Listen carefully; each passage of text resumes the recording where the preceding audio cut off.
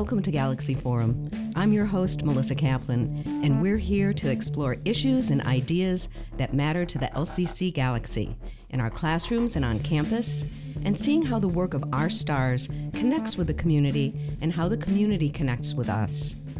Today we're going to be talking about the state of arts education in Michigan, and I'm so excited to welcome my guests, Barb Whitney and Chad Swan-Badgerow. Thank you for being here. Thank you for having us. It's exciting. This is Barb's second Galaxy Forum. You were on an early episode with LCC Assistant Professor in Art, Susan Hardy, both talking about your work as professional artists. And Chad and I go way back in terms of radio, and with both of these guests, so many different ways. But Chad and I developed and co-hosted a show here on WLNC, Yes. So Much More, Michigan Arts and Culture, an hour-long talk show. Yeah. No Can you trouble believe that? filling it. Yes. So, and Chad's artistic director of Peppermint Creek Theater Company, and we've collaborated on Renegade. So there's a lot of collaboration, and I love that we bring that to this conversation. But you two each represent statewide arts organizations. And so it's with those perspectives that we're going to focus our conversation today on arts education in Michigan. Barb is the engagement and fund development strategist for MIA, the Michigan Arts Education Instruction and Assessment Project. And Chad is the arts education program manager with the Michigan Arts and Culture Council. So let's start with a quick overview of your roles and the roles of your organizations. I know that's actually kind of big, but I think that'd give our listeners a good sense of where you work and what those organizations serve. Great. I'll start. I, as you said, I work for the Michigan Arts and Culture Council, and I've been with the council now for 10 years. And in a nutshell, we are the State Arts Council. Every state has a State Arts Council. MACC is Michigan's, and we receive funding from two pots, one line item from in the budget, as well as a small portion from the National Endowment for the Arts. And with that pot of money, we basically grant out funds to organizations across the whole state that are doing arts and culture programming. And I specifically oversee programs for a variety of individuals, but particularly K through 12 schools as well. So for schools that are doing some type of arts and culture project, we also have two other grant programs for them. For arts-related field trips and for schools that want to purchase arts-related equipment for the classroom. You know, when I came on at the council, there was no program devoted to schools and funding schools. So I feel so fortunate to have built that program since I've arrived, and over the last 10 years really learned a lot about where schools are at as far as their support for arts programming in the schools and what teachers need, which I think is an ongoing quest to support schools. So that's what I do. It's wonderful that you were able to build that program, and that need was recognized by the Arts Council and the resources devoted to that. Yeah, we're really fortunate to have both, when I started, an executive director, John Bracey, as well as our current director, Allison Watson, who really believe not only in the arts broadly, but also that arts education is like where we start people to then become adults who then are going to produce arts programming at various organizations and believe that they could have a career in the arts, or just how the arts can transform a community. So, and that K through 12 education and arts education is where that begins. Wonderful. Barb, tell us about MIA and your work there. I know you've worked there before this current position, which is really exciting. So you have a long history with them. Yes, MIA is a wonderful project. They're part of the Michigan Assessment Consortium. And we also just celebrated a 10-year anniversary for MIA at 10. And the work is around assessment and instruction. It was founded with support from the Department of Education and also annual support from the Michigan Arts and Culture Council, which helps make the work possible. Some of what Chad and I do when we work with one another is collaborate with other statewide agencies. So part of my work with MIA has been supporting our partners in the efforts, like Clara Martinez from the Michigan Dance Council, or Shannon Hibbert from the Michigan Music Education Association, or some of our other colleagues who are doing really excellent work in visual arts, theater, dance. It's just an incredible opportunity to bring everyone together. And I really see, I'm jumping in, I shouldn't, but I really see Barb and the staff at MIA as the experts in they're the ones that are really, I mean, we're a granting agency at the end of the day. So we're there to support programs that teachers and schools want to create. But Maya is really our statewide agency that is actually working with teachers, are working to improve their practice, to ask teachers continually what they need to be successful, and to challenge schools to create arts curriculum if it doesn't exist, or to improve what does exist. So I feel like Maya is, for me, they've been like the experts truly that I go to as an agency that really just is there to support programs with grant funding. Maya is doing that on the groundwork every day.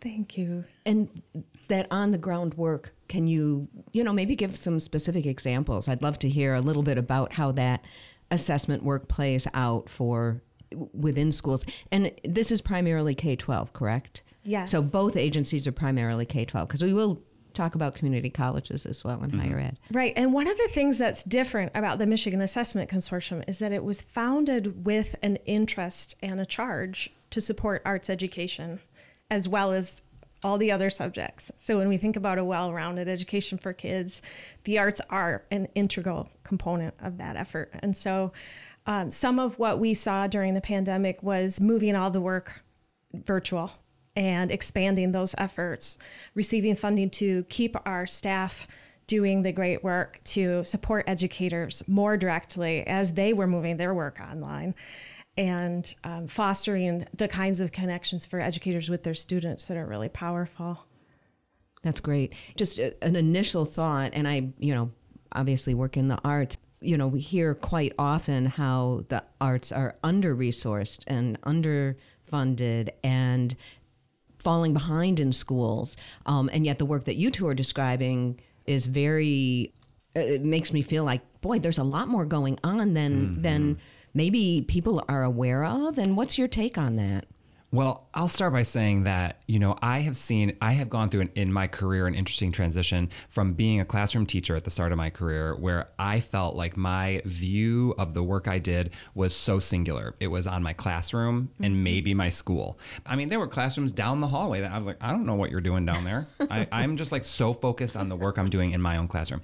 And then when I transitioned out of the classroom and into a more community work, that was with a community lens at the Arts Council of Greater Lansing.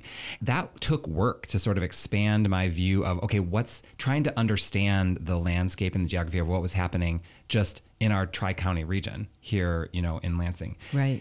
And so then to move to the state to also do that same thing, to really have to broaden up, I feel like the real task of the last 10 years in my job has been trying to understand what you just said, which is what is going on? How can I as one person, or how can we as one agency, and I feel like Maya must also grapple with this as well, how do we just know what's happening in schools across the whole state? I mean, we have such a huge state. It's beautiful, but to be in those places is hard.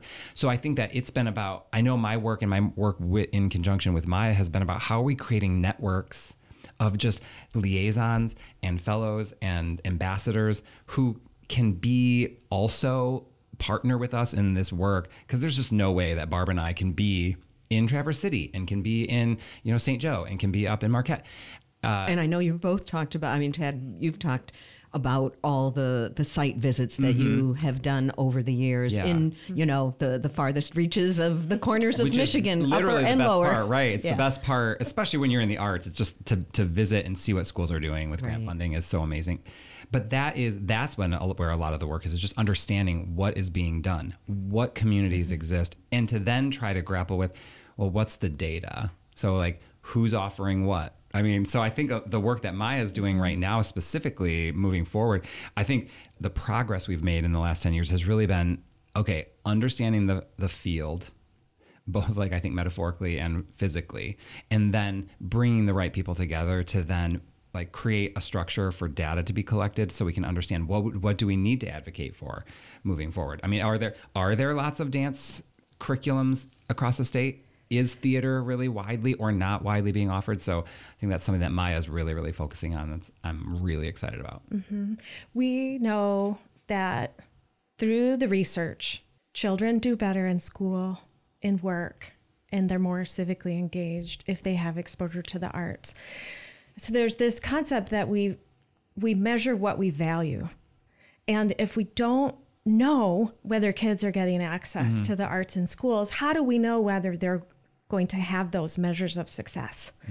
So the discussion right now is around, what does that data collection look like? How does networking help bring us all together and connect us in really valuable, genuine, true ways, where all the stakeholders who are part of those conversations have a vested interest in kids getting access to the arts? Because we know from our 2011 study in Michigan, and also from studies all across the country, that kids don't get equal access to the arts in schools. I want to put a pin in that. Like, so I am going to post that on a T-shirt, Barb. Like the idea of that we measure what we value, right? And when I came into get it, please, bumper stickers and pillows.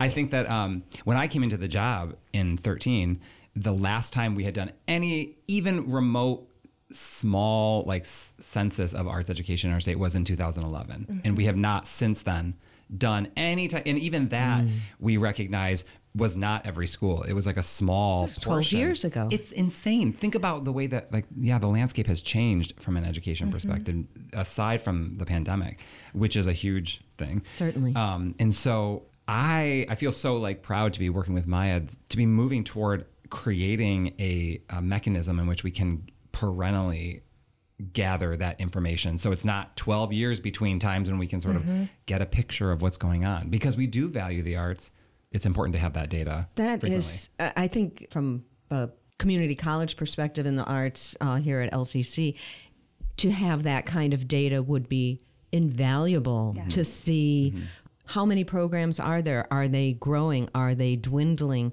COVID, of course, impacted enrollment, not only at LCC, but all over in higher ed and in arts programs that are small to begin with.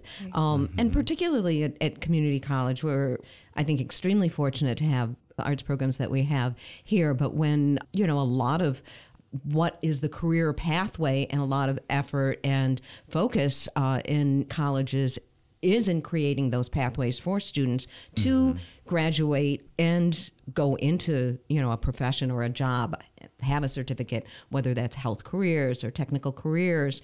Having that kind of data that shows there are students, there are programs, and so there are opportunities for those students to come here, and it's an important programming to continue. How do you two see what your agencies do, which is a K-12 focus, impacting and filtering to community colleges and higher ed?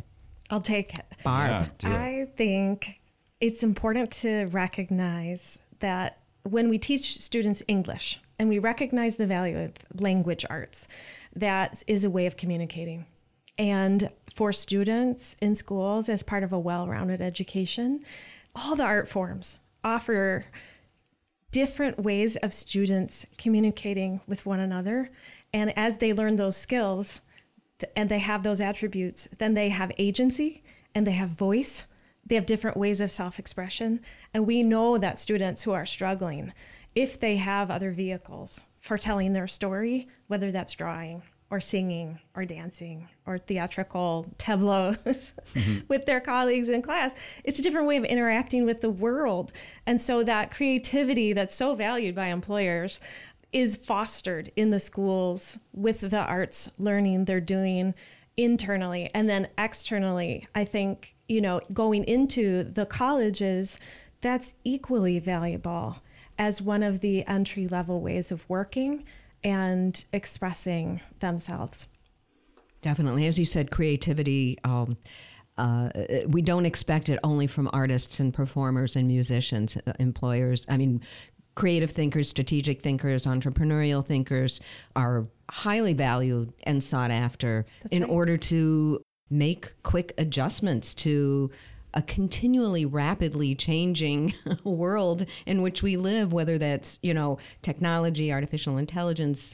There's just so much that happens so quickly, and you need to exercise. I mean, it's like an exercise, I think, to be involved in the arts, and it exercises those creative portions of your brain. Absolutely. One thing that you mentioned, I think you both touched on a little bit, was accessibility and inclusion. And I know, Barb, your dissertation focused on researching and studying the importance, the lack of access for many populations to the arts. How do your organizations work to further accessibility? We were both part of the state policy pilot program through Americans for the Arts, and the gap analysis research I did as part of my master's thesis helped showcase the fact that kids in rural and urban settings have less access to the arts than their counterparts in suburban areas. One of the odd factors I hadn't anticipated finding out about was sometimes parents are an important factor. Parents who fundraise in suburban areas in particular help kids get access to things like instruments. And really the schools should be fostering the way of working in arts education. And so I think through Maya, through the MACC, through many other statewide agencies who are part of our partnership, it's the primary goal. We will find the data that helps make sure that the high quality programs are happening where they should be, and where they're not, we'll make equitable measures.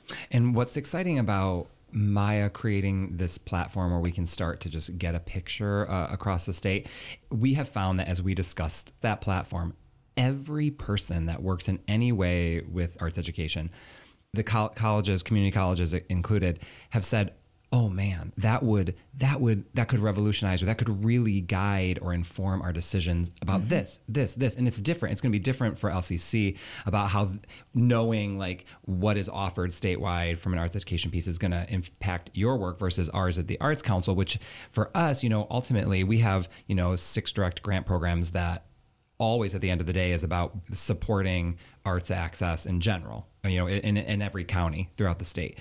And particularly with an arts education lens, that's the very same thing. So, we're doing that in 2 ways. We're either bolstering programs that already have a really robust program in arts education, or bringing it to communities that have none.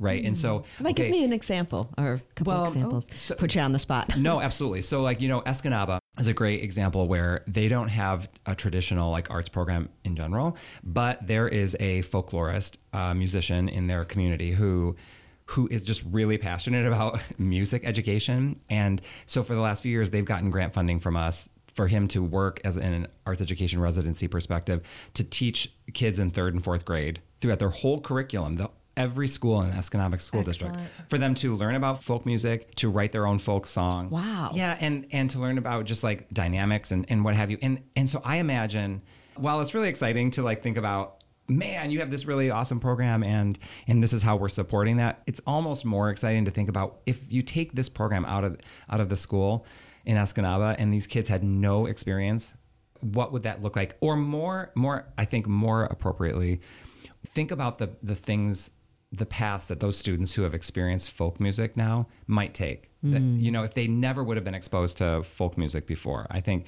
and we have just endless examples of that, I think, of how grant funding just sort of can light these small fires in kids and in schools. I'd love to make an example of the field trip grants too, that the Michigan Arts and Culture Council provides. I think as a child, I got to go to the Chicago Institute of Arts for a humanities course, and it completely transformed my way of thinking, because I had thought academically and I dismissed the arts. And once I was in a humanities course and I was able to see the evidence of what that looks like, I made new friends in a way. Like when I go back to the Chicago Institute of Arts, I feel like I'm visiting old friends. And I think for children who have an opportunity to visit Wharton Center locally, or Boniface Arts Center up in Escanaba, or other places in their community or beyond, it just changes their entire outlook, especially if they don't have access to the arts in their family setting. The schools Most recently, can make a difference that way. We had a school that got a field trip grant. So basically schools can apply, and it basically just pays for the busing for them to take an arts related field trip. And so I went with a group that was touring Detroit. Their art students, they had done a residency with Hubert Massey, who's a well-known muralist, right? And so the field trip was simply them touring around Detroit with him, with a microphone on the bus, and then just stopping at all of the places where he has murals and explaining his process. And one kid out loud was like, I didn't know this was by you, or like, I know this picture. And the way that starts to connect also kids, not only with the art, but with their community. And then they start to see things differently. And then what I really love as a sort of, I think, arts advocate in my own community is think about then they start to see empty spaces as opportunities for arts as well. Right. So like, why isn't a mural here? This would be a really great place for a mural. And so the field trip grants, I think, are great to sort of connect schools then with the community, both right in their community or if they're more far along. That's Chad, really fabulous. When I taught in Detroit, we did a mural with Hubert Massey, my students, at Hurlong Cathedral School. And he's so talented. So, yes. Oh, that's exciting. And I love that young person's reaction. But what you said about seeing empty spaces as potential. And I think that, to me, science really involves a lot of creativity. You know, a lot of fields involve a lot of creativity. But in terms of the arts, when you're young, to be able to look around an environment that may look desolate to others, whether that's in the center city or a rural landscape, and see the potential for community and through the arts. I think that's huge. And I know I keep coming back in my mind to our programs here at LCC, and where students might, who complete their work here, maybe transfer, or where might they go to do that kind of work that's community building, that uses their skills. Chad, you mentioned something in your introduction about the council, about building the program in arts education and leading to jobs and different kinds of careers in the arts. Can you describe just a little bit of careers, like you're going to be a musician, you're going to be an actor, you're going to be a dancer, you're going to be a writer, but there's a lot of other careers in the arts, aren't there? Oh, absolutely. You know, and I think having started as an educator, I'm guilty of that. You know, I was teaching theater and English language arts. And I think that, you know, my even bubble was so small, but I think that partially, I think that's why field trip grants or arts education grants, where they're bringing artists into the schools, can start to like light those, set off those light bulbs in kids' heads to understand, oh, wow, that's a career, or wow, I could do something like that.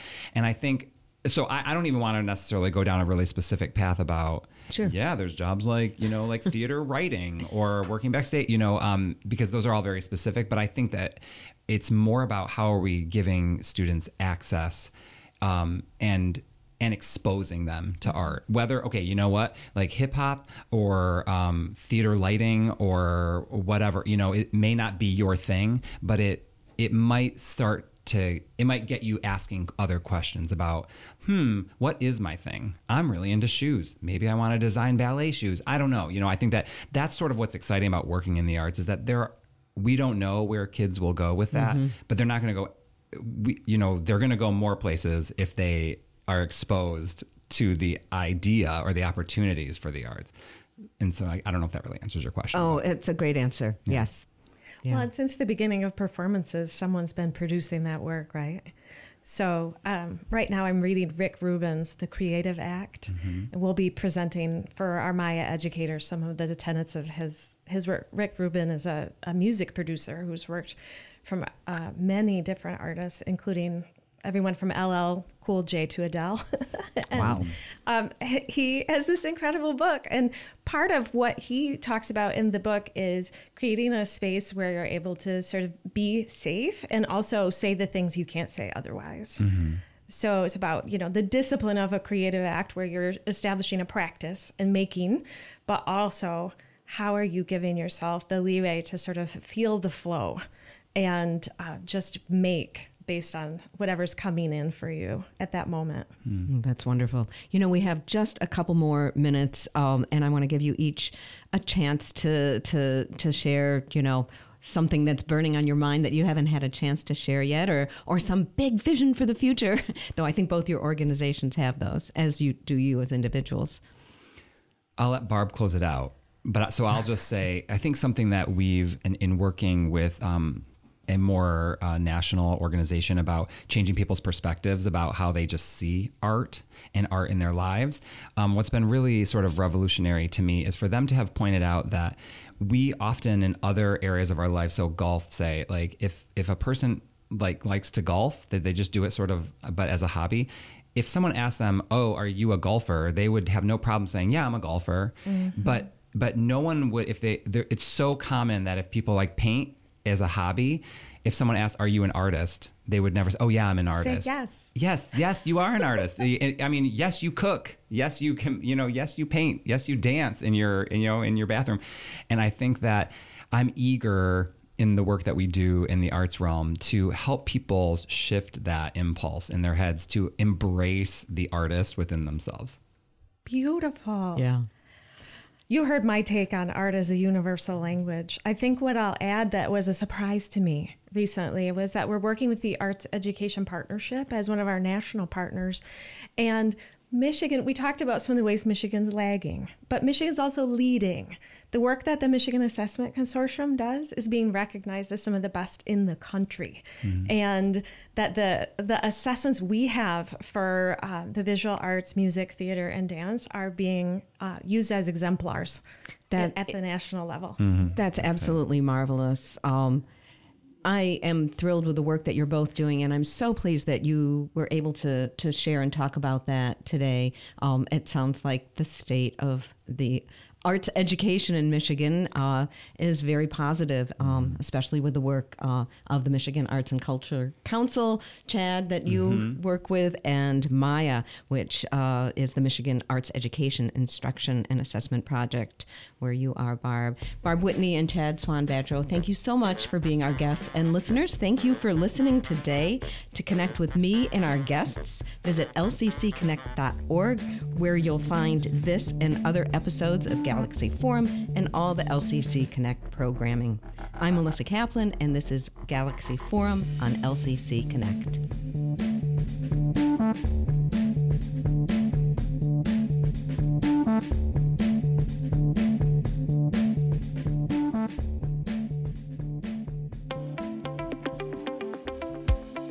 Keep connected with LCC Connect at lccconnect.org.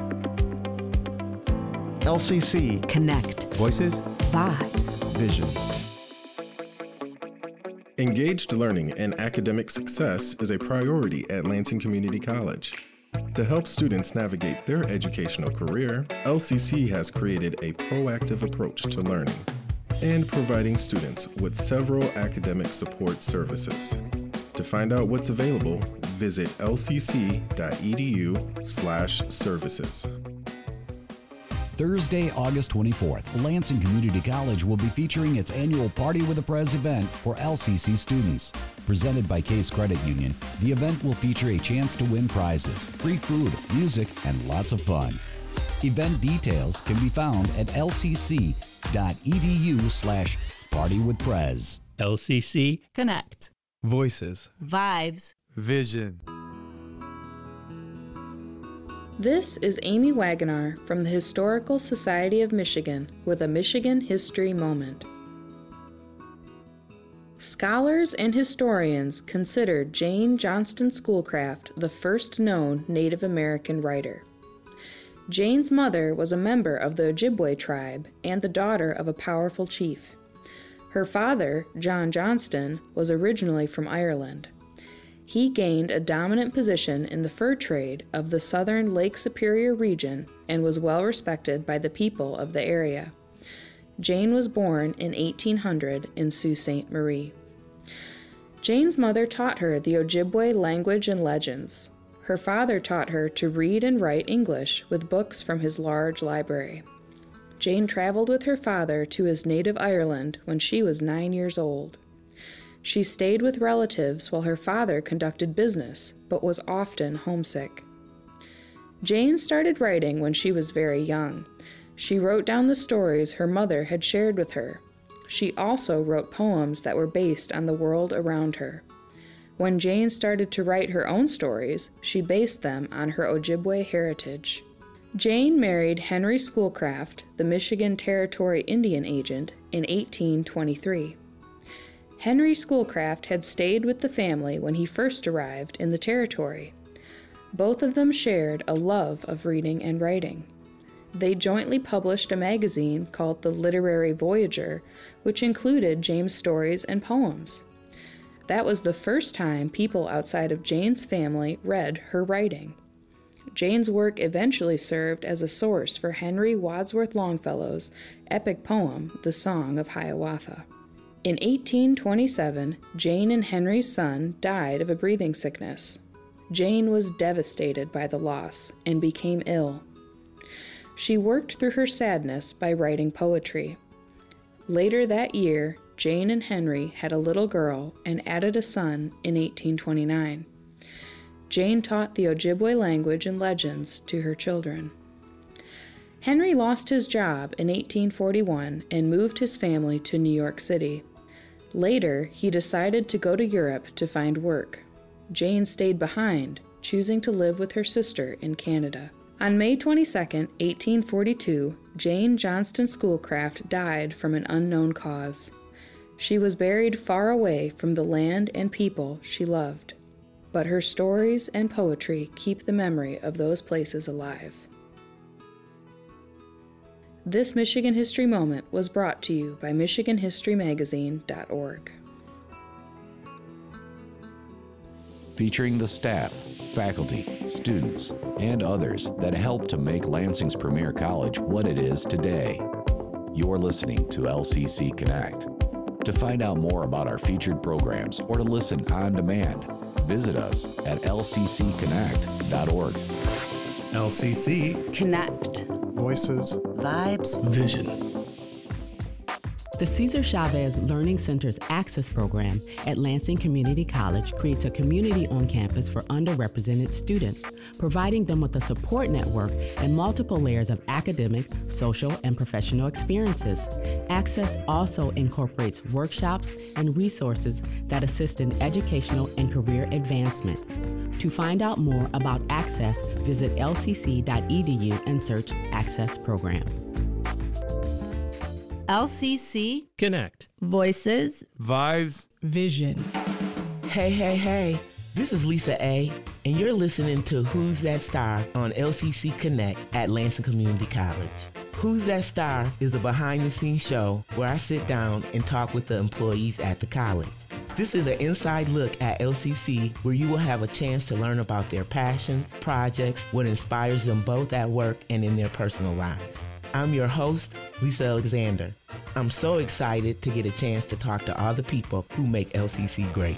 This show is for you to get to know the people that work at Lansing Community College a little bit more and see what makes them tick. Are you ready? Okay, let's go see who's today's star. Today on Who's That Star, we are interviewing someone new to me. I had the opportunity to ask this guest to be on the podcast because he was promoting an event about his area. This star began his career at LCC in 2012, starting as a writing assistant in the Writing Center. He then moved to the Learning Commons a short time later as a part-time admin, and now is a full-time staff as a customer relations specialist in the Learning Commons. He is also a local poet and has had several of his works published in the City Pulse and other online publications. All right, everybody, are you ready to learn who's today's star? Today's star is Cruz Villarreal.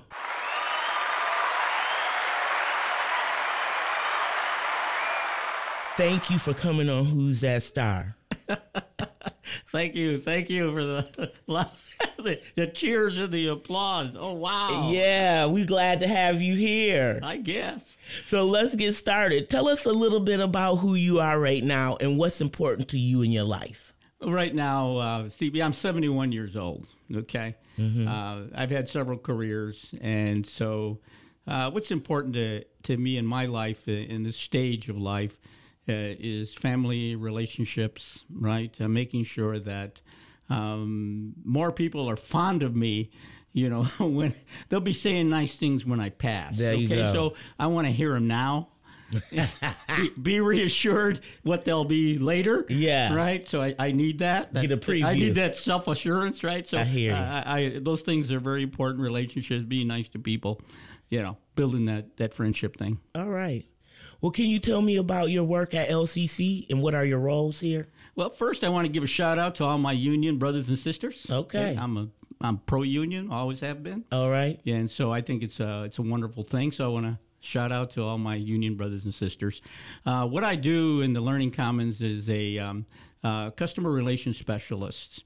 And what we do is we strive to make the experience for students and tutors a pleasant ride, right? For the students, we try to make sure that they have everything they need as far as access to tutors, supplies, things like that. And every once in a while, if we have some sandwiches, we'll even feed the occasional hungry student. Right. And so we're out taking care of them. We care about them.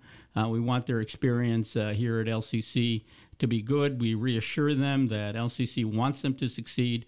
Everyone in our space wants them to succeed. Mm-hmm. So all the tutors and employees that are in our area, I'm sure like much of the campus, reflects that attitude of wanting students to succeed. So is the Learning Commons tutoring, or is tutoring an umbrella under the Learning Commons? No, tutoring. Learning Commons is tutoring. Okay. So that's what we do. A part of tutoring would be working with different classes, different instructors, and doing exam prep parties, which the chem area does a very good job of, the math area, the biology area.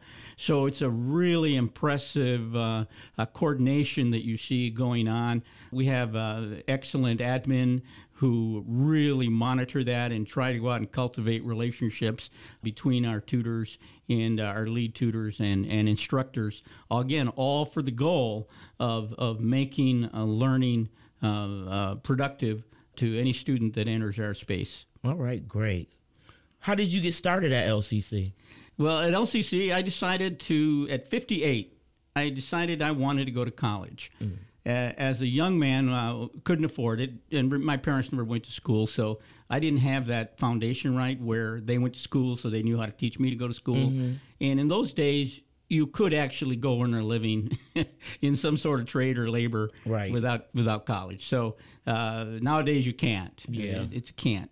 But as I began to slow down in my insurance business, semi-retiring, I still sell insurance, but the staff generally takes care of that, frees me up to do what I like to do. Mm-hmm. So I went back to school. And, of course, why not LCC? I was sending my kids to LCC, so why not me go? Right. So I took some writing courses, and it turned out I was pretty good at it. So the instructor gave my name to the writing center. I applied for a student employee job. Okay. Yeah, I was used to making these big dollars, right? And I'm being offered $10 an hour, right? And 10 hours a week.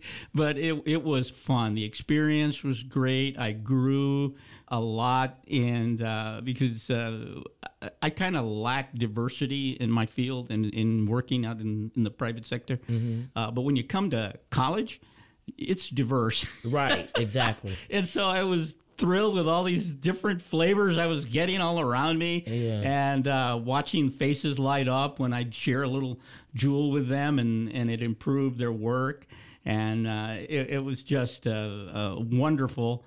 And then it came time to merge the Writing Center with the Learning Commons. Somebody came up with that wonderful idea. Mm-hmm. So we merged the Writing Center with the Learning Commons for a period of time. And at that point, the exposure was greater. So if you could tutor other things, you were utilized. In the Writing Center, it was just writing. But there, I could tutor Spanish, I could tutor sociology, I could tutor mythology, I could tutor religion. At that time, we could even do a little bit of writing.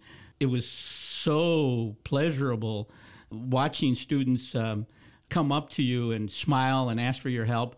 I remember once I went to the gym, and I had a student recognize me. I didn't recognize him, but he recognized me. He goes up and thanks me. He says, Mr. Villarreal, a lot of the tools you gave me, I use and were very helpful in my career as a student. That's the kind of stuff that geeks you, right? Right, exactly. So who cares $10 an hour, 10 hours a week, right? It was the gratification, and that hooks you, right? I get paid a lot more now. Yeah, but no, I get it. But it was it's what keeps you going, right? Just that warm feeling of appreciation for who you are. Well, I think you answered this question, but I'm going to ask it anyway because maybe there's some more you want to add on to it. But it was like, what do you like the most about what you do here at LCC? Oh, my goodness. And it's definitely, you can show that you love working with the students, for sure. I love interacting with them. I love kidding around with them, teaching them with humor, listening to them. Sometimes they got some stories, right? And they don't really want to solve the problem, or I may not be able to solve the problem. But I'll definitely listen and sympathize with you and maybe give you some direction on who you might want to go talk to next. And so it is really gratifying to see people grow, and it's gratifying to get those little thank you cards at the end of the semester, or just a hi when they see you on the street. It makes you feel good, right? You touched their lives. Exactly. And that's like this question here, kind of, you are a good person to interview because you kind of go with the flow and you give us your passion. But this question here says, tell me about why you work at LCC. What is it that keeps you coming to work and so passionate about it? Yeah, I don't get tired of coming to this place. I have wonderful people to work around. People are not dismissive of me. Right. Like I said, I'm 71, and I do get to experience ageism out there. Right. And people dismiss you or condescend on you, sweetie, and all that. Right. I don't mind. It's okay. But they look at you as a child rather than as an intelligent. Like you're done. You're done. Need you anymore. Yeah. You're done. Right. I love that. Yeah. Right. They treat you like you're done. Right. I come here. I'm not done. No. They don't even care how old I am. All they care is anything I have to share relevant. And it still seems to be relevant, right? The sharing of all my past experiences and knowledge. You do accumulate a lot of stuff over the years, and you'd be surprised how much of that stuff is new to somebody else. Yeah. It's cool. It is. No, I definitely understand that. I'm not 71 yet, but I understand the feeling of sometimes this is a young society. It seems like you can be dismissed, but it's also a good place here where someone values your opinion and what you have to say, and then they can get something from it. And you having 71 years of life and have worked in different careers, you have something to offer them, and so that's a good thing. Oh yeah, you are not dismissed, right? In this environment, the kind of people they hire, how they hire. And they always seem to filter out the right kind of person, and it fits the job. They just do a really good job, because I've just had a wonderful experience with all the people I worked with. I love seeing them the next day. Yeah, but Cruz, I think just from talking to you, and you have your past experiences, you understand what a gift this is to be able to work in this kind of environment. And I feel like you've sold insurance, you've done things where you've made money, but you can see your impact now. And you enjoy that. And you can see it on your face. I wish I could see his face, because he really enjoys what he does, and the opportunity to work with the students and the people that he works with. So I think that's great. I'm glad that we have people like you here. Well, there's a lot of them. Yes. So what is life like for you outside of working at Lansing Community College? Well, throughout my life, I've been a lot of places. I've traveled a lot of places, done a lot of things. So the wife and I are really more homebodies now. Okay. I do enjoy sitting on my couch, binging TV, right? Just chilling, right? Right. At a certain time of the night when my wife goes to bed, I get to just binge and watch what you and want. Watch what I want to watch, as long as I got the earphones in and the Bluetooth connected to the TV, so she don't have to hear it. So till the battery runs out on my headphones. But it's cool, and so we chill a lot. So I get to enjoy my wife's cooking. I'm rather pampered and spoiled. Okay. At least you acknowledge my it. wife is old school. I was old school, so my wife even dresses me. Okay, she lays my clothes out. She doesn't want me to embarrass her. Okay. She said, "No, you ain't going out looking like that. Nobody, no." So this is what I wear, Right. This is what I eat, and this is what I do, and then just don't touch the kitchen. Do all the puttering you want outside. Take out the trash, mow the lawn, paint the house, anything, right? But just stay out of her the space. kitchen. I do not give input in cooking. Okay. What are your hobbies and how did you get into them? Golf. I do golf. That came with the profession when I became an insurance man. You gotta play golf. Everybody golfs. Okay. Right. So I still suck at it. Later on, I joined a league, the Cristo Rey League, and a bunch of Latinos. We do let others in, but it's primarily Latinos. Okay. So we all have something in common. We all have war stories from our migrant days and things like that. So we're all, we're all about the same age. So we hit just as bad. And so I get my practice golfing with the league. And when I'm not golfing, I'm gardening. Okay. Yeah, I partner with another gentleman, and we have a nice big garden, and we're constantly searching for things to make gardening easier. Like, we use irrigation. Okay. We don't like to water plants. Right. So, we researched the right system, laid it in there, because it's a 25 by 100 foot garden. Okay. That's a big garden. It is. Right? So, we irrigate, and we don't like to weed. So we lay landscape fabric throughout the garden, burn little holes in, put our plants in. And y'all pros, huh? Oh, you get a certain point in your life with bending over for pulling, it just don't cut it. You say, make it work smarter. No, huh? yes, work smarter. We even put a timer on the water, so we don't even got to turn the water on. We just come out and once a week take a look at things, and pretty soon the work will start. Tying our tomatoes, making them grow nice and tall, and keeping an eye on things. What do you do with all that food? We eat it. We give it away to friends, family, and we put it out on the road for people. If you have excess, people have the excess. But I'm big on tomatoes and jalapenos. Okay. All right. So I'm a big guy for poppers. Oh. So I grow a lot of jalapenos, and what I don't turn into salsa. I turn into jalapeno poppers and I freeze them. And then I've got a group of buddies that we play cribbage on Friday afternoons for from 1 to 4. That's our time slot. Okay.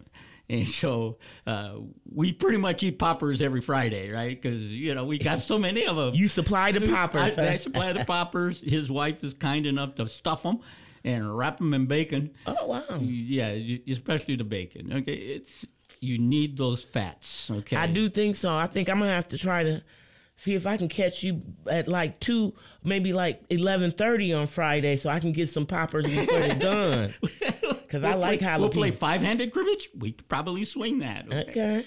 I'm not good at cribbage. I have no clue about that. Well, you also write poetry, right? Yeah, I write poetry. I've always written poetry, even as a child. I also have a creative writing degree from LCC. Okay. So during those classes, I got to explore and refine my talent. Okay. And yeah, I do pretty good. I mean, really. I guess so. You was in the writing center, and then a teacher recommended you to go and to do that, and I think that's great. Oh yeah, creative writing. Yeah, poetry, short stories.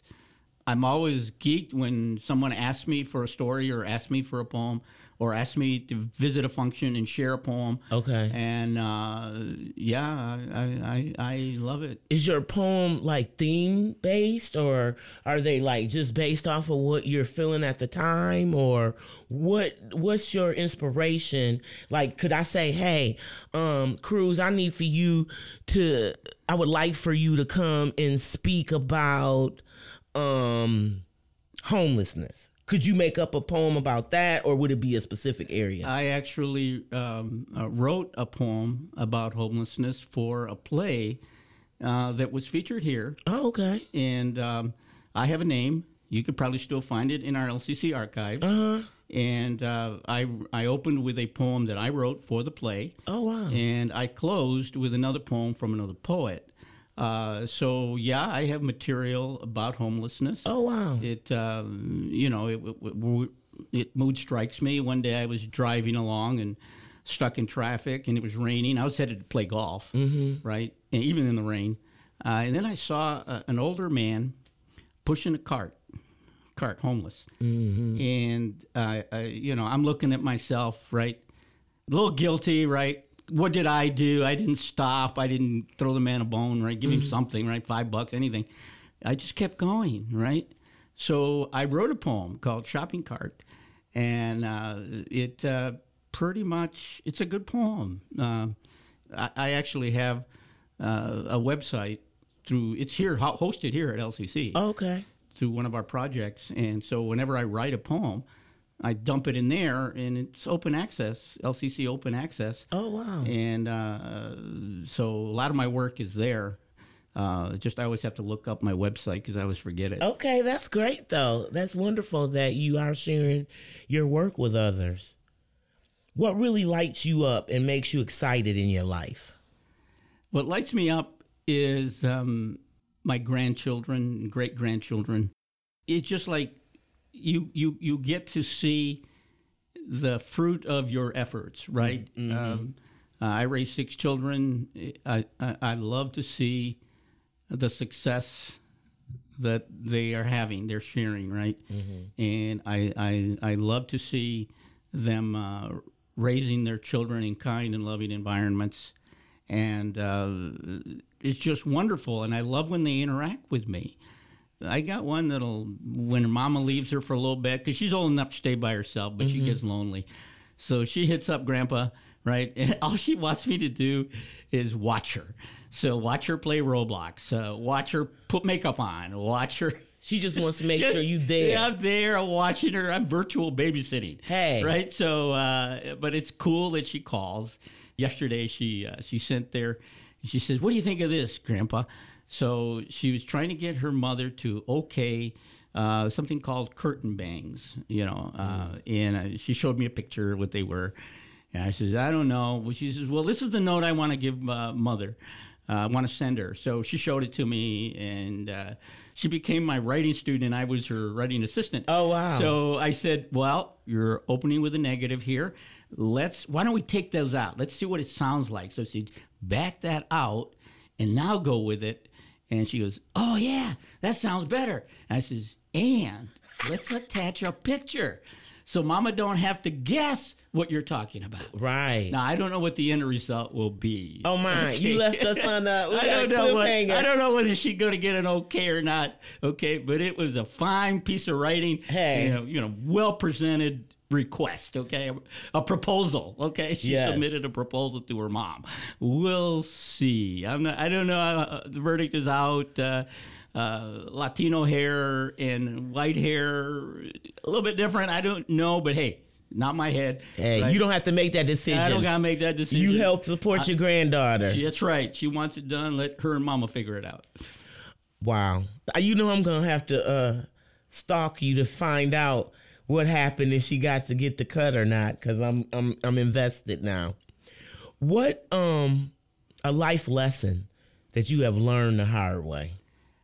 The things you say to people that are hurtful, right? Mm-hmm. You wish you can take them back later on, right? You really go, you see the impact. Right. Right? That old saying, right? Tongue can burn down a forest, right? And you kind of live with those little regrets of things you said, shouldn't have said, right? Too late to take them back. The person passes and, there's really no way to make amends, things of that nature. So it's lamentable. Fortunately, it was a long time ago, and I hope that I'm not making those same mistakes. You kind of learn from it. And I still wish that you hadn't said things that are hurtful. You definitely don't want to do them moving forward. Right. So think before you speak. Yeah, that's still a good lesson. Right. Okay. I definitely appreciate that. We got 2 more questions before we're done. One of the questions is, if you had only one sense, hearing, touch, sight, which would you want? I had to pick hearing because I do have hearing loss. Oh, okay. And I feel its impact. At least with hearing, right, you could describe to me what the world looks like, right? And fortunately, I have seen at one point, right? Right. So if I couldn't see anymore, at least I could hear a good description. And even for feeling part, right? If I could hear your expressions and you could describe to me what suede feels like, or what blue feels like, and make the person stretch a little bit. And but hearing to me is like I said, because I got a little hearing loss. Right. No, I get you're it. tired of going to people say a little frustrated because you go, what was that? Huh? Yeah. Huh? Yeah, I get that too, because I have to wear hearing aids that I don't wear, so I definitely get it. My last question to you is, because you kind of, you're 71, you're in another career now. What was your first job? What did you do to start out? My first job was in the 4th grade. Came up poor like a lot of kids. I don't have a monopoly on poverty or poor, okay? Nope. And not in my generation. In fact, in my neighborhood, it was diverse. And the one thing we all had in common was we were all poor. Right. So we didn't know what color, we didn't know color existed, okay? Yeah, we didn't have that concept. Economics. Because we were all brothers and sisters because we were all poor. Right. So we all got it, right? And sometimes school lunches were hit or miss. Sometimes mom could afford to pack a lunch, sometimes not. It was, it was just that times. And so one day I didn't take a lunch to school in the 4th grade. And the lunch teacher felt bad, right? So she said, I'll buy you your lunch. Okay, it's cool. I've never had a hot lunch. This is cool. Wow. I'll try it. I see people doing it, right? But I've never had one. It was only a quarter. How tough can life be, right? Right. But, I was born in 52. I'm in the 5th grade. You do the math. Yeah. All right. So, so she buys the lunch for me. But she says, the condition is you have to eat everything on the plate. And, okay. But then I ate everything, and then I got to this one section of the plate, and it was lima beans. But I had never seen a lima bean in my life. I had seen pinto beans, right? I was cool with that. I never saw a lima bean, and it was swimming in this kind of maybe buttery, whatever it was. It was ugly, right? Yeah. And I said, I ain't eating that. And so I didn't eat it. I just sat there. Evidently, the lunch lady had to let me go because classes, right? This is lunch hour, right? You got to go back to class. And then she said, how would you like it if no one could make you do that? You could eat what you wanted to and not eat what you didn't, right? How would you like to have the freedom to do that? And I said, yeah, that would be great. And she said, you show up here during lunch and you clean these tables and you get a free lunch. Oh, wow. Child labor, right?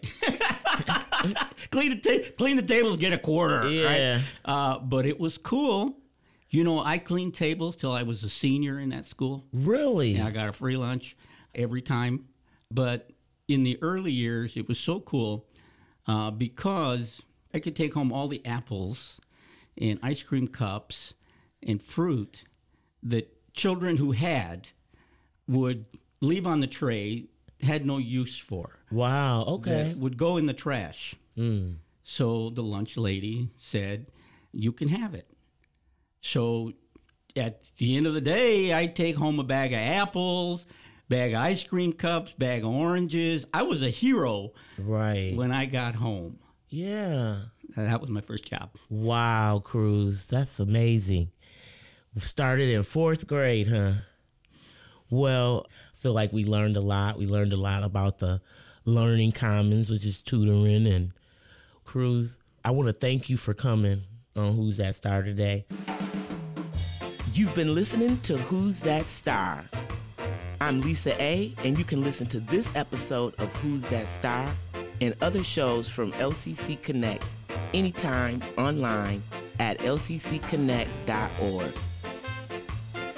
Thank you for listening. Catch me next time to find out who's that star.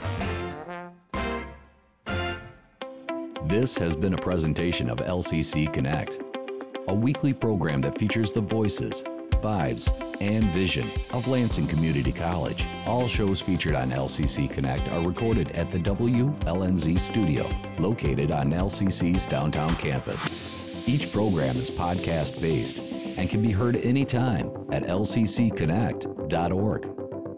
If you or someone you know would like to be a guest on one of our shows, connect with us by emailing lcc-connect@lcc.edu.